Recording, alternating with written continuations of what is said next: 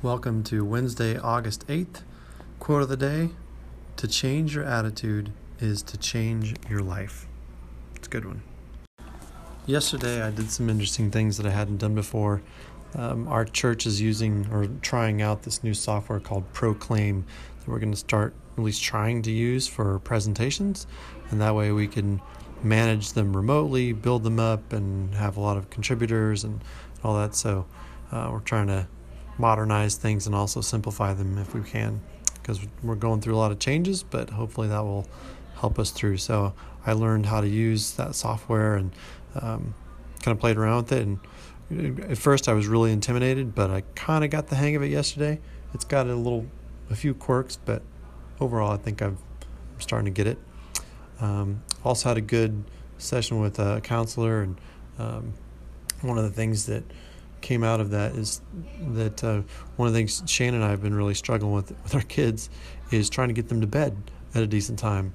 And it's funny how habits kind of creep up on you like that, where you start doing something and then it turns into more, and then all of a sudden you realize, wow, it's overwhelming me and taking over my life.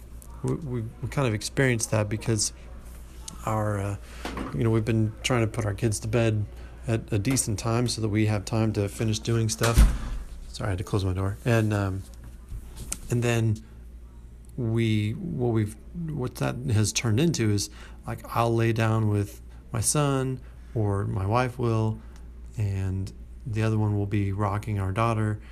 And we start this whole bedtime process at like 7:30, and then it's 9 o'clock or later by the time they actually go to sleep and all that.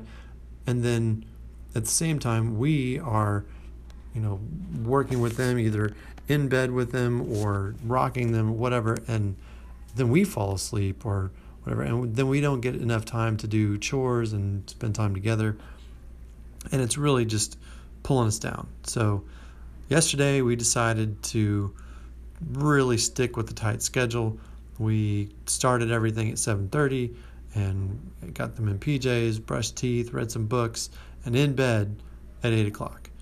And of course, the first night had plenty of bumps, and it turned into like 8:45 by the time we were done and out of there and all that. But we made some progress. I think that's the important thing. So tonight we're going to do the same kind of thing and see what we can do to keep pushing forward. But we also have small group Bible talk, small group Bible study, what we call Bible talk, at our house tonight. We're hosting, having dinner, gonna have a good time, so I'm looking forward to that. Anyway, hope you have a great Wednesday. See you around.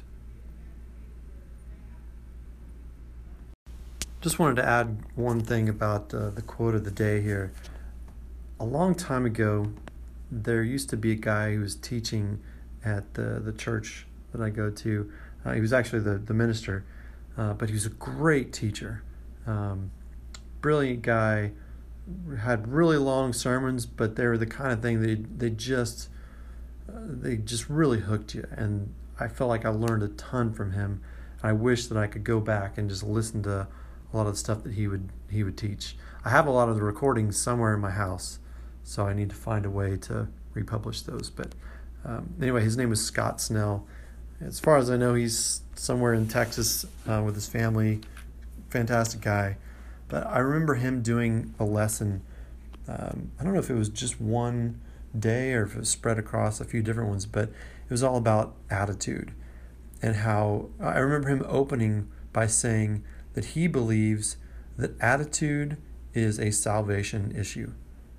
And he began going into details across the Bible where he would show these examples of someone who had a certain disposition in their attitude, and it dramatically had an effect on their faith and the outcome of their life and the lives of people around them.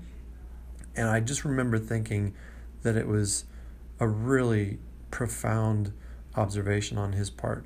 And ever since then, I remember just seeing that in my own studies and looking for it in a lot of ways, and also encouraging other people to check their attitude when they're struggling in their faith.